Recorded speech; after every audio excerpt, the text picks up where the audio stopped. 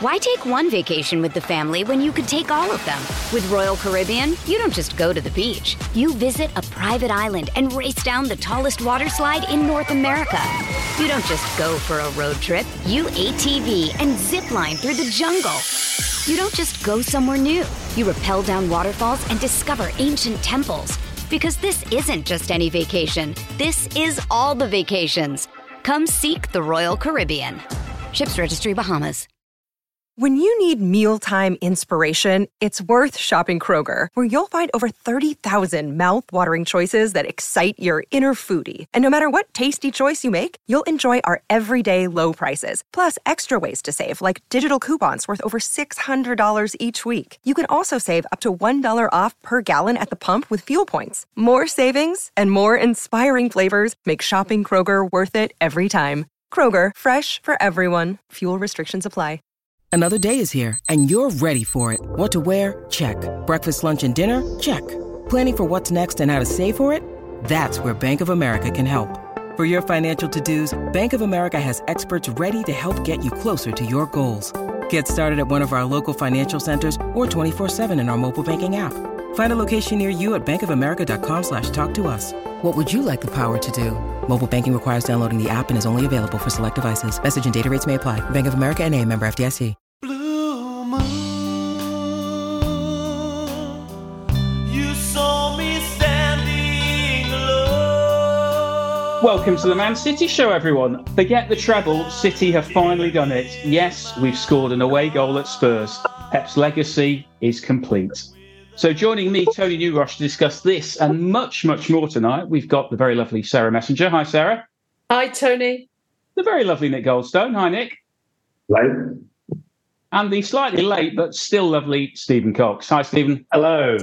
Welcome all. Well, Sarah, let's start with you. And there is really only one place to start. That was that magnificent performance on Friday night. Let's give it marks out of 10 for you and reasons why. Well, we played pretty well. So if I was just marking it as an ordinary game, I'd give it probably 8.5 out of 10.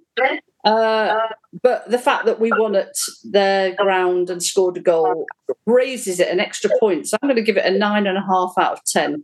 And actually, I mean, well, let's be honest, we were all dreading it when the draw came out, even though we were trying to be optimistic. It gave us 2 chances to score a goal this season at their ground. But I thought it was a professional, I'd say dominant performance and a great result. So very happy. Nick, we got 9.5 from Sarah. Higher or lower for you?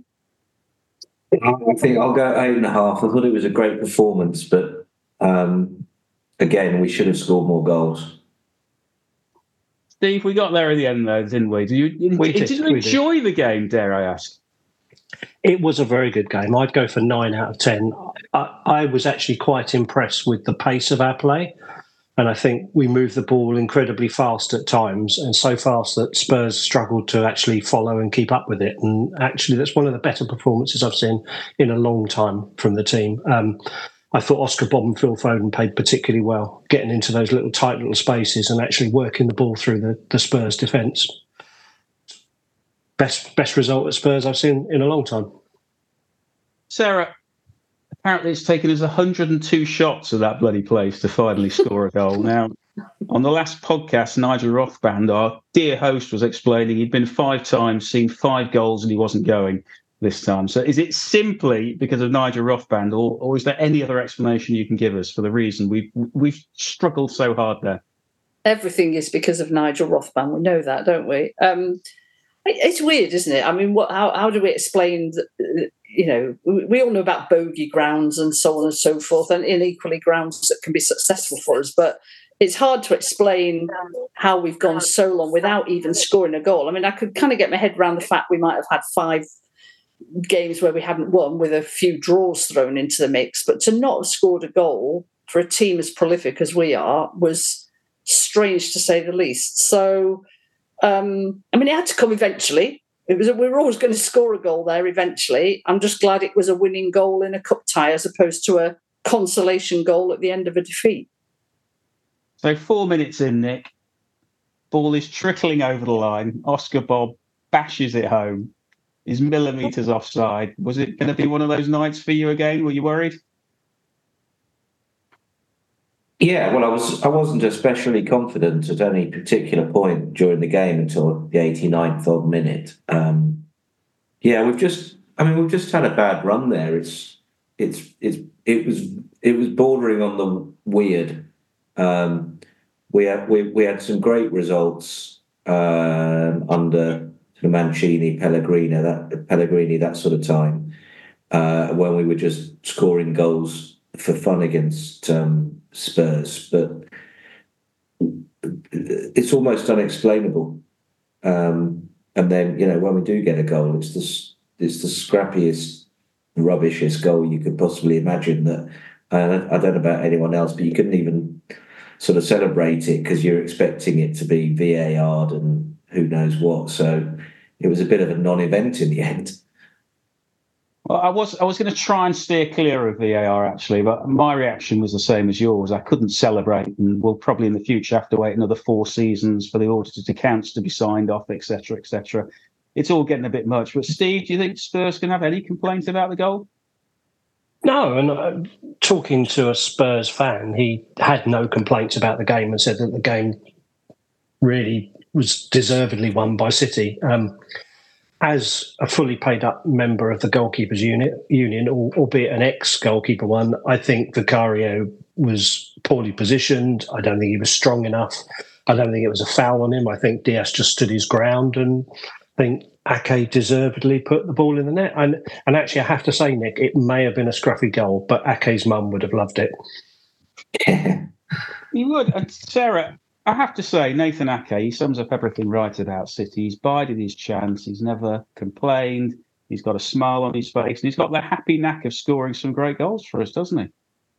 I really like the fact that I think in the first season, he was definitely just seen as a bit of a backup, and he might get the odd game here and there. And he's a decent backup, but no, I don't think anyone was, doing cartwheels with excitement that we signed him. And it was hard to see him becoming the kind of player that he has become, not because he isn't a good player, he always was a good player, but because it always felt like there were going to be 2 centre halves or whatever ahead of him. I mean, I know he plays left, well, we don't call them left backs, do we, with City, but he plays on the left side of the defence quite frequently. And yet he has been probably as consistent as anybody else in that squad for the last season and a half, if not 2 seasons. He very rarely plays badly. He very rarely makes a mistake. And that's 2 winning goals in 2 cup ties, 2 seasons running. So, and he does seem, I mean, I can't say I know him, but he seems to be a lovely man. He's definitely a very beautiful man, but he seems to be a lovely man, a popular squad member. He's exactly, I would think, what Pep loves in a player. So we've got the very beautiful Aké there, Nick. Who else stood out for you? I thought Phil Foden had a great game, but then I thought Kevin De Bruyne just looked absolutely world class when he came on. I mean, I think he came on at the right time with 25 minutes to go when Spurs were just starting to get a bit tired, but for whatever reason, he just stood in the middle of the pitch and he had nobody within 25 yards of him every time he got the ball, and he was just absolutely majestic, spraying the ball around and making those runs. Yes, he should have scored a goal, but it just felt right when he came on.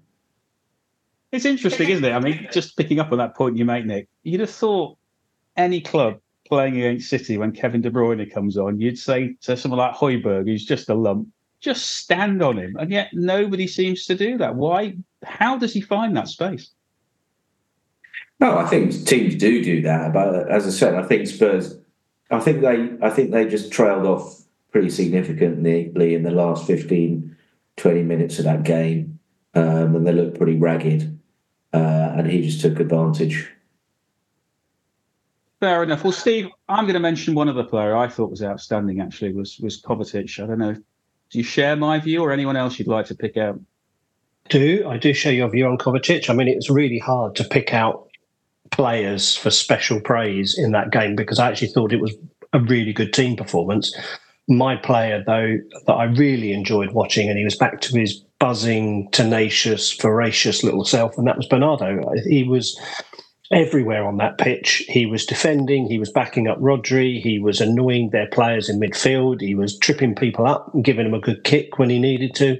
He was out on the wing, he took people on.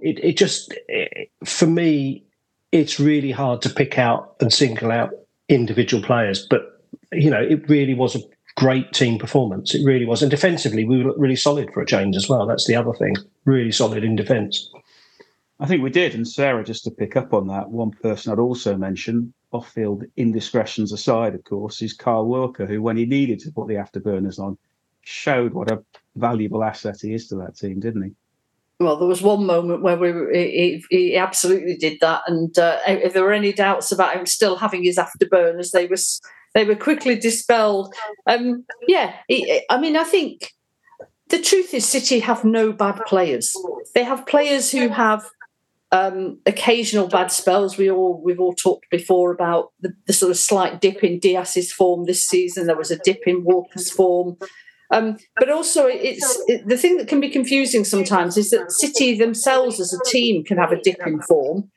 And I think what's really reassuring is that we all know about the post-Christmas surge that City usually make. I think when Steve mentioned a moment ago that it was a great team performance against Spurs, it was a great team performance the week before against Newcastle. That's the thing that's reassuring, that the way we play is bringing everyone up to the level that we need them to be, rather than that the team isn't playing so well and it's highlighting the drop-off in form of one or two players. So it's looking good at the moment, she says optimistically. And Nick, we finally got that monkey off our back. We can't win or score at Spurs. How important do you think that's going to be for the league running now? What, that one particular result in the FA Cup? I'm asking. I think for a lot of different reasons, it feels we're in a very good place. It doesn't mean we are, but it feels like we are. I don't know whether we're going to come on and talk at all about the transfer window, but we've had a brilliant transfer window without having done anything at all, because we've got 4 or 5 players that are coming back into the squad, coming back into the team, along with a couple of young players who are really starting to look like they know what they're doing. That just means having had a moderately, slightly below par first half of the season compared to what we might have expected, but still right in there in every major competition, and just looking like we're going to do what we have often done in the past and just take off and run for the finish line from now till May. Well, let's pick up on a couple of those points then, Steve. I think what was equally impressive was not just the players on the pitch to start with, but that bench. That was quite frightening, wasn't it? And we are just getting players back at the right time. That must have put the fear of God into all of our so-called competitors, mustn't it? I think we probably have one of the strongest benches in the league, to be fair. I can't think of anybody now other than Haaland who's actually injured that we sort of, in inverted commas, miss. It's nice to have De Bruyne back. Stones is back on the bench as well. You had Grealish on the bench. I think it shows the depth, being able to change a game 20, 25 minutes from the end by being able to bring on a player with the quality of De Bruyne and Dooku. It just speaks, and we kind of ooze quality. And I think I agree with Nick. We're kind of, everything seems to be falling into place at the moment. We're starting to pick up a rhythm. We're starting to get that rhythm, and we're starting to make winning a habit again. And actually, if we can keep that a habit till the end of the season, then there's no limit to what we can have actually achieved. Last season, treble. This season, we could have added the Super Cup and the World Club Championship to potentially another couple of trophies. So we could actually end up doing 4 this year, potentially. You never know. We live in hope. Well, all right. Let's pick up on Nick's other point, Sarah. The transfer window. It's about to close. We've had one notable departure this week, Calvin Phillips. Not quite sure where we're going to put his statue, but alas, perhaps hasn't quite worked out as we would have liked. We've signed Echeverry, I think it's pronounced, from South America, one for the future. If you had your way, Sarah, would you be looking to do any more business? Or as Nick and Steve have alluded to, have we got the players back that we really needed and now we just push on with the squad we've got?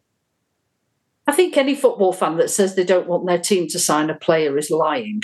So the truth is we all love a signing, especially the bigger the name and the more we spend, the more exciting it seems to be. But I think we've also learned, we know Pep likes a small squad. I am pleased. I'm glad Phillips has gone to West Ham. It's one of the few clubs where we have a bond with them, and we don't mind our ex-players going there. Obviously, Zabaleta more recently went, and he seems like a very nice, popular guy. And it's, for whatever reason, it's not worked out at City. Let the lad go and play football somewhere else, and that's what he's doing. And it's, if that helps West Ham take a few points off rivals, then all the better. That's fine with me. So I'm not disappointed. I think, clearly if the injury list had got longer, or some of the injuries were more long-term, perhaps 3 or 4 months out, for example, if De Bruyne had just got injured now, I might have had a slightly different view. But we never strengthen in January. I think we've had about 2 signings in the last 10 years in January. So, and it hasn't done us too badly. So I'm happy with how things are. Nick, anything to add to that? Well, I was just going to reiterate the point that Sarah made about the Phillips move to West Ham. I mean, it's a point that some of the more deranged elements of the press have picked up as well, particularly those who inhabit Merseyside. That not only have we strengthened by not buying anyone, but getting a load of players back fit, but we've also managed to strengthen West Ham, who have obviously got important games against our rivals in the second half of the season, and how wildly unfair it is that one team should be allowed to loan another team one of their players. For some reason, it's enormously unfair. In fact, it's probably illegal. It's potentially a war crime, I think, in some people's minds. But there you go. It's 117 charges now, isn't it? That's the latest one, yeah. All right, listen, FA Cup game, 8:00 on a Friday. I think the point's been quite validly made that that's a ridiculous time for the fans. But Steve, let's look on the positives. For me, it made it feel a bit special having a game on a Friday night. 9,000 City fans there. Great atmosphere. 2 teams, I think it'd be fair to say, both of whom just wanted a positive result on the night. What's not to like? Journey back to Manchester, if you're from Manchester, I guess. Yeah. The Aviva trains are not the most reliable at the best of times, so I don't think I would have liked to have been lumped into that position. I'm sort of lucky that I live in the southeast, therefore it's easy for me to get to and from a game like that, but less so, our fellow fans that are travelling down from Manchester. I mean, I really think that we've got to give that a little bit more thought, really. That kick-off time is a bit of a nasty one. You're right, great atmosphere. That stadium actually is quite echoey inside. So once people start hitting the metal bars and start singing, actually it creates quite an atmosphere anyway in itself. Personally, I don't have a problem with it, but I could understand that a lot of the fans travelling down from Manchester would, in the same way as we had, there was a lot of vocalness about the FA Cup final being put on a late afternoon kickoff. And I think that, we'd keep doing it for TV, but is it really fair to make any team travel a long distance when, just for the television? But then they pay the money, don't they? Yeah, I guess we're not going to resolve that one tonight. But, another trophyless year to year for Spurs. What a shame that is, Sarah, for a big club, eh? Does your heart bleed for them? It bleeds profoundly not. Listen, they ruined 1981 for me, so anything they get now is karma as far as I'm concerned. It couldn't happen to a nicer club. Well, talking of karma, Nick, we've got Luton in the next round, and I was there behind that goal in 1983 when Radian Tish scored and David Pleat did his jog in that horrendous brown suit. Anything to fear there? Well, yes. We didn't have the greatest game there a couple of months ago. Managed to win. I mean, it wasn't in a good period of the season for us. I was just hoping we were going to get a home tie watching the draw yesterday. We got down to a point with about 3 or 4 ties left where it was all looking pretty good, and you could have thought really that anyone we got then, as long as it was at home, was going to be a pretty safe bet. But there'll be all the build up, there'll be all the media, there'll be all the TV. I don't know whether they're going to wheel David Pleat out, whether he's still conscious, alive or not. I don't know. Hope he is, but I'm sure they'll try and wheel him out whether he is or not. There'll be some sort of story, and everyone will be desperately hoping for a shock, and it'll be desperately emotional. But we'll probably just go and probably win, and I hope that we do. Okay. So that's the FA Cup. And of course, we all hope we win, and I'm sure we will as holders. We've not lost outside Wembley since, is it 2018, I believe? Something like that, isn't it? So we do have a great record.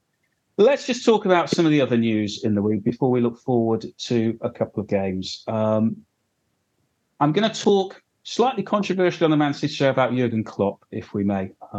I thought it was like Lady Di had died this week, the way the papers were going on about it. He's standing down after, 9 years at Liverpool?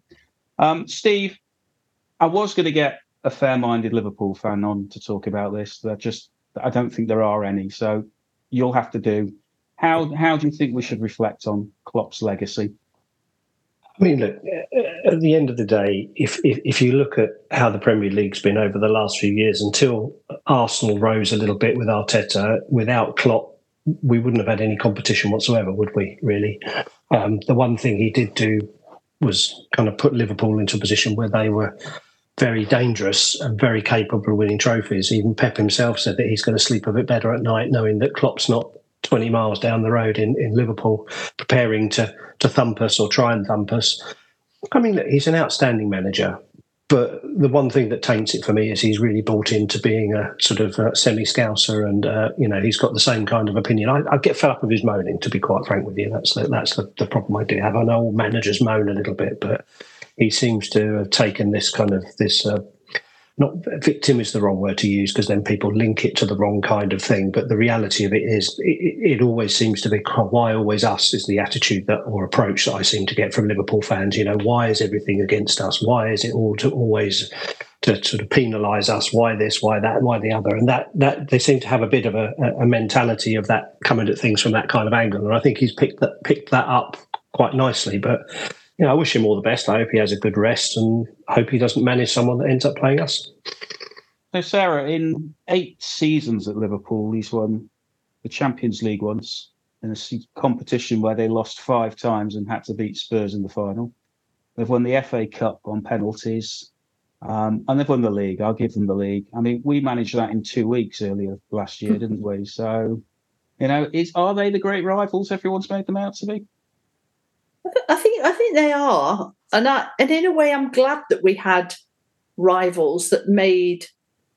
I mean, look, don't get me wrong. There's nothing worse than sitting there 2-0 down to Villa on the last day of the season, thinking, "Oh my God." But it's so much sweeter when you finally pull it out the bags. And I think if City had not had Liverpool as rivals, and we'd won up, let's say, well, we'd already won 5 in a row, wouldn't we? We'd be going for 6. As a fan, we wouldn't be bored with it because you can never win enough trophies. But I do think for the game of football, the whole ethos of a competitive sport is that there's competition. And so, in a way, I am glad that Klopp did what he did for Liverpool. His achievements don't get anywhere near what Pep has done with us. And let's ignore all the arguments about Pep's a checkbook manager. Klopp's not being shy at spending money. I think he's a really great manager. I just think he's not as good as Pep, and that was the case in Germany, and it's proven to be the case in the Premier League. But he's given Liverpool fans things that they've dreamed of. They've enjoyed having him as their manager. They're all in love with him. They're all off to counselling the moment he leaves. And we probably shouldn't mock too much, because let's be frank, we'll be running a few podcasts, special editions, when Pep finally waves us goodbye. So all I'd say is I'm glad we got Pep and not Klopp. But if I was a Liverpool fan, I'm glad we got Klopp and not David Moyes. Fair enough. I think you're right, Sarah. It does bring into focus that Pep's not going to be with us forever. In my humble opinion, Klopp's legacy and his style of football is, running around a lot. I think Pep has completely changed the way every single team at junior level around the world to professional level plays the game. I mean, his influence has been huge. Nick, is fair comment? Do you agree with that? Yes. I think that Pep is more influential, and he's a real generational talent. In fact, more than that, actually, because I think he's revolutionised the game more than anyone has almost ever done. Perhaps Cruyff is one of the others who would be up there at the same level, but there's very, very, very few. Klopp's not quite there, but I think lots of respect for him. I think you've got to sort of disassociate Klopp from, unfortunately, the fan base that he represents, who in many ways just are really embarrassing. But I've got a lot of time for Jurgen Klopp. He's had his sort of wild moments, and he's chucked accusations around at various points in time. Some of them quite barbed in our direction in relation to financial matters, which I suspect he knows an awful lot less about than stuff on the pitch. But every manager has their moments. He's been, frankly, probably driven almost literally insane by our club over the time he's been at Liverpool. He created a superb team with whom we've had some sensational matches, possibly one of the best games at the Etihad in 2019, January 2019, in the last, in the history that we've had at that stadium, being one of them, but not the only one. And we've had our ups and downs. So lots of respect to him. He's going because, he's probably just had enough. Maybe there's some other reasons that we haven't yet heard, and he sort of alluded to those a little bit when he did his video the other day.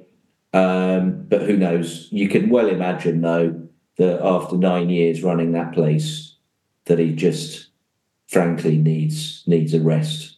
And who wouldn't? Fair enough. And just one other person we'll quickly mention, Steve, who's going is Omar Barada, who's off to United to be their CEO. He's left City. Yeah. Obviously must have some sort of aversion to trophies or something, is the only reason I can think of. Anything else to say apart from cheerio? Well, cheerio. Obviously, they opened their wallet very well. And I guess they need to realise that one person didn't make City the way City is now. It was built on structure and a foundation made by many people. So good luck to him, as much luck as possible. And I hope he continues to take them in the direction that they're generally going, which normally is down, I think. And on that positive note, let's take a quick break. When we come back, we'll look forward to the 2 games this week and a few other matters out and about around football. See you in a second. Why take one vacation with the family when you could take all of them? With Royal Caribbean, you don't just go to the beach. You visit a private island and race down the tallest water slide in North America. You don't just go for a road trip. You ATV and zip line through the jungle. You don't just go somewhere new. You rappel down waterfalls and discover ancient temples. Because this isn't just any vacation. This is all the vacations. Come seek the Royal Caribbean. Ships Registry, Bahamas.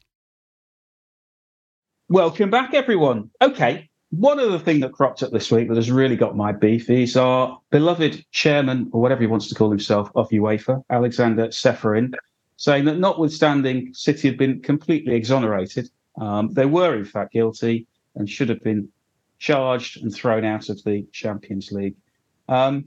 Sarah, any kind words for this gentleman who nearly organised who did organise what was an absolute disastrous Champions League final in Turkey, notwithstanding the disaster that was the previous year, and yet they've yet to apologise to the City fans. But he's got plenty to say about this. What's your view on this idiot? Well, I think it's a competition, isn't it, to see which of us holds UEFA in the most contempt. I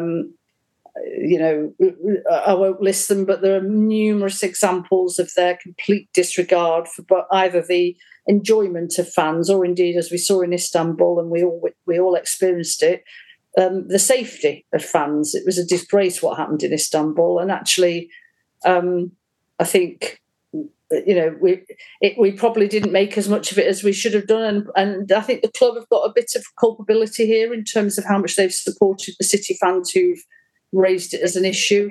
I just don't take anything they say seriously. Half of them are crooks. They've all taken.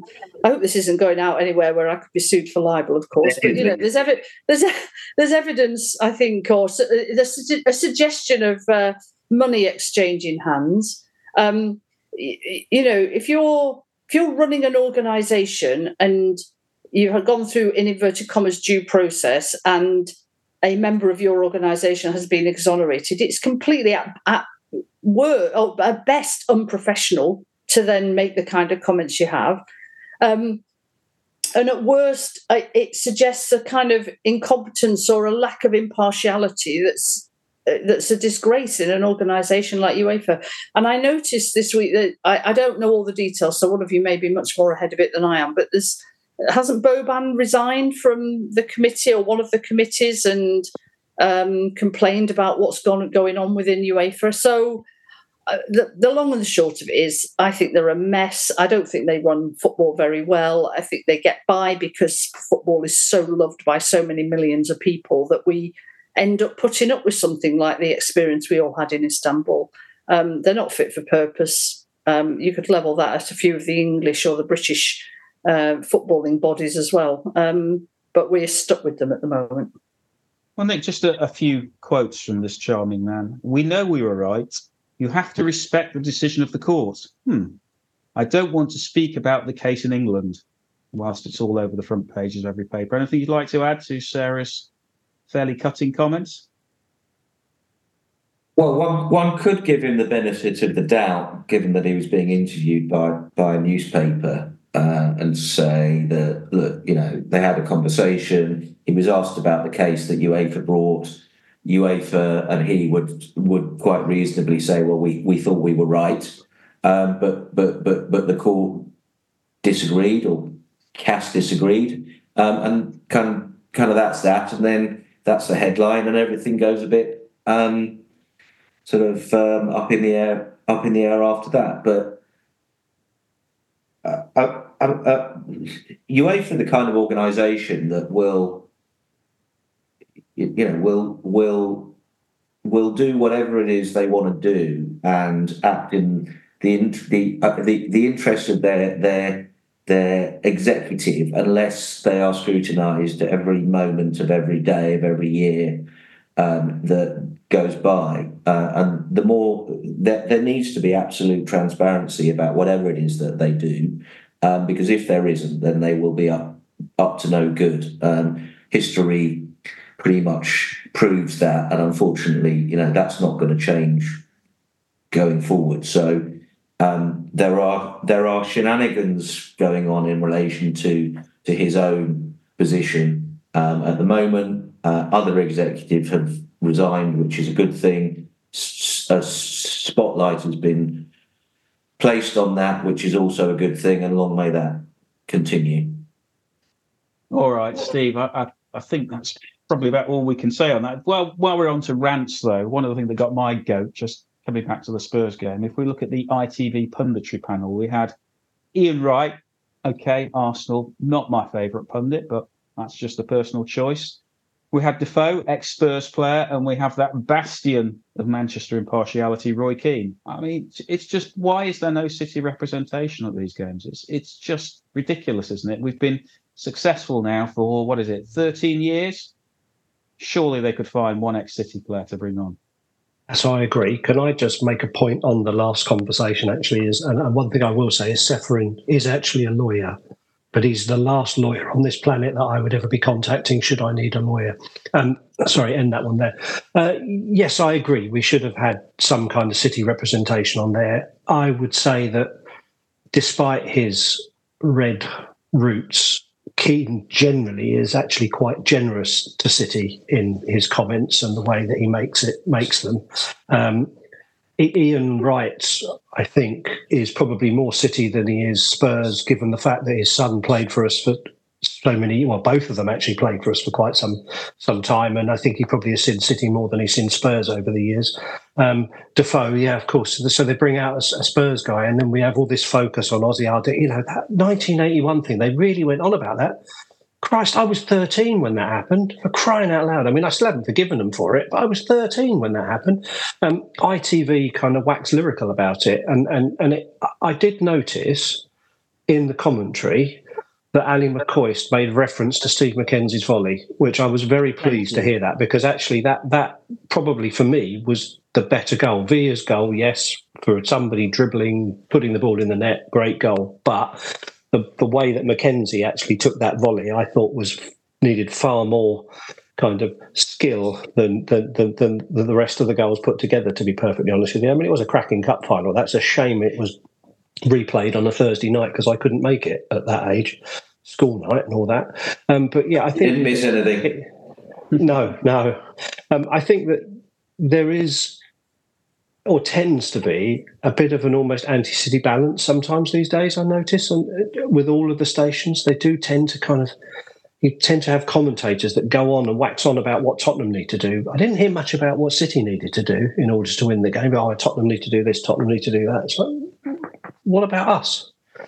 You know, it gets a bit frustrating, that's all. And quite often I actually sit there and turn the commentary off. And actually that's the thing I would like, the ability to actually just soak up, if I am watching a game on telly, to be able to turn off the commentary and just listen to the crowd in the background. That's far more fun to me. And that, I suppose, just go to a game, I guess, is the answer, isn't it? You don't have to put up with any of it unless you've got some bloke next to you that knows it all. All right, rant's over. We've got two important league games to look forward to as we get to, the start of the business end of the season, I would say. We've got Burnley Wednesday night on Amazon Prime, 7:30 kickoff. Then we're away at Brentford. Let's turn to Burnley first. I mean, listen, Sarah, I think the big news, as it were, is potentially Haaland coming back. But we've won, is it 8 now, and drawn 1 without him? Does he even get in the team for you, Sarah? I think he does, doesn't he, really, Tony? If he's fit, as I suspect he'll be on the bench and get maybe half an hour, 25 minutes at the end. I mean, look, I've got a bit of a soft spot for Burnley this year because we all love Vincent. It's not worked out. I actually thought they'd be better in the Premier League than they've proven to be, because they were so dominant in the Championship last year and they were playing lovely City-style football. But, you know, he obviously couldn't buy the quality of player he needed to be able to translate that into a successful, and by successful, I mean a sort of a team that's can sustain itself in the Premier League. I mean, they may still stay up, but clearly the spotlight is on them. I mean, I think all I can say is that if City are going to win the league again, then you absolutely have to be beating Burnley at home and Brentford. I can't remember now. Are they away first? And because I know we played them twice within about 2 weeks. Is it home or away? We're away at Brentford. It's away. So, but either way, we should be pocketing 6 points from those two games because we've got a grisly March. So we need to get some points in the bag ASAP. Yeah, quite right about March. Nick, I think most of us would probably agree on our strongest City starting 11 in most positions. I think the two that stand out for me are perhaps at centre-half. We've got John Stones back now. Who would be your first choice centre-half pairing if everyone's fit? I know Akanji is still perhaps a little away, but Who would you like to see as at the heart of the defence? I would probably say Diaz and Stones, and Stones specifically for that ability to step up into midfield. I think we've missed it, and I'd love to get to have him back consistently for the second half of the season. So that would be my answer. Steve, agree? And who gets the left wing berth for you? Yeah, I agree with Nick. I actually think that Gvardiol has played quite well in recent games and has actually started to come into his own. He had a particularly good game on Friday night, so I would probably go with Gvardiol, Stones, Diaz, and probably Walker as being our strongest back four pairing. It's a shame that Aké misses out on that one, but it's kind of a little bit tight between Aké and Gvardiol. But I think Gvardiol's probably just a little bit more dynamic going forward. So, Sarah, I think you've already made the point. This is two must-win games for Warriors. Brentford did the double overs last year, though. To be fair, any concerns? Well, they did, and of course we're the only team that will have played them twice this season when Tony was available for both games, assuming he's not injured. So you could argue that's a slight disadvantage. Brentford are having a difficult season. They've got some players away at the Africa Cup of Nations. They might have some at the Asian Cup as well, I'm not sure. So, look, on paper, no concerns, but it's not an easy ground to go to, Brentford. So I'm certainly, as Nick mentioned earlier, we struggled a bit at Luton until we finally got control of the game in the second, sort of middle of the second half. So, won't be easy, but we say it every season. You've got to win those games if you want to win the league. So I'm optimistic we'll be bringing 6 points back from the next two games. All right, let's end with our predictions then for these two games. Then, Nick, Burnley first, then Brentford. I'm going to go 4-0 Burnley and 2-0 to us at Brentford. Okay, confident Nick Goldstone. Steve, are you equally? I agree with Nick on the 4-0 at home to Burnley, and I would say 2-1 to City away at Brentford. Is that a Tony goal, is it? Okay. Just because of what Sarah said.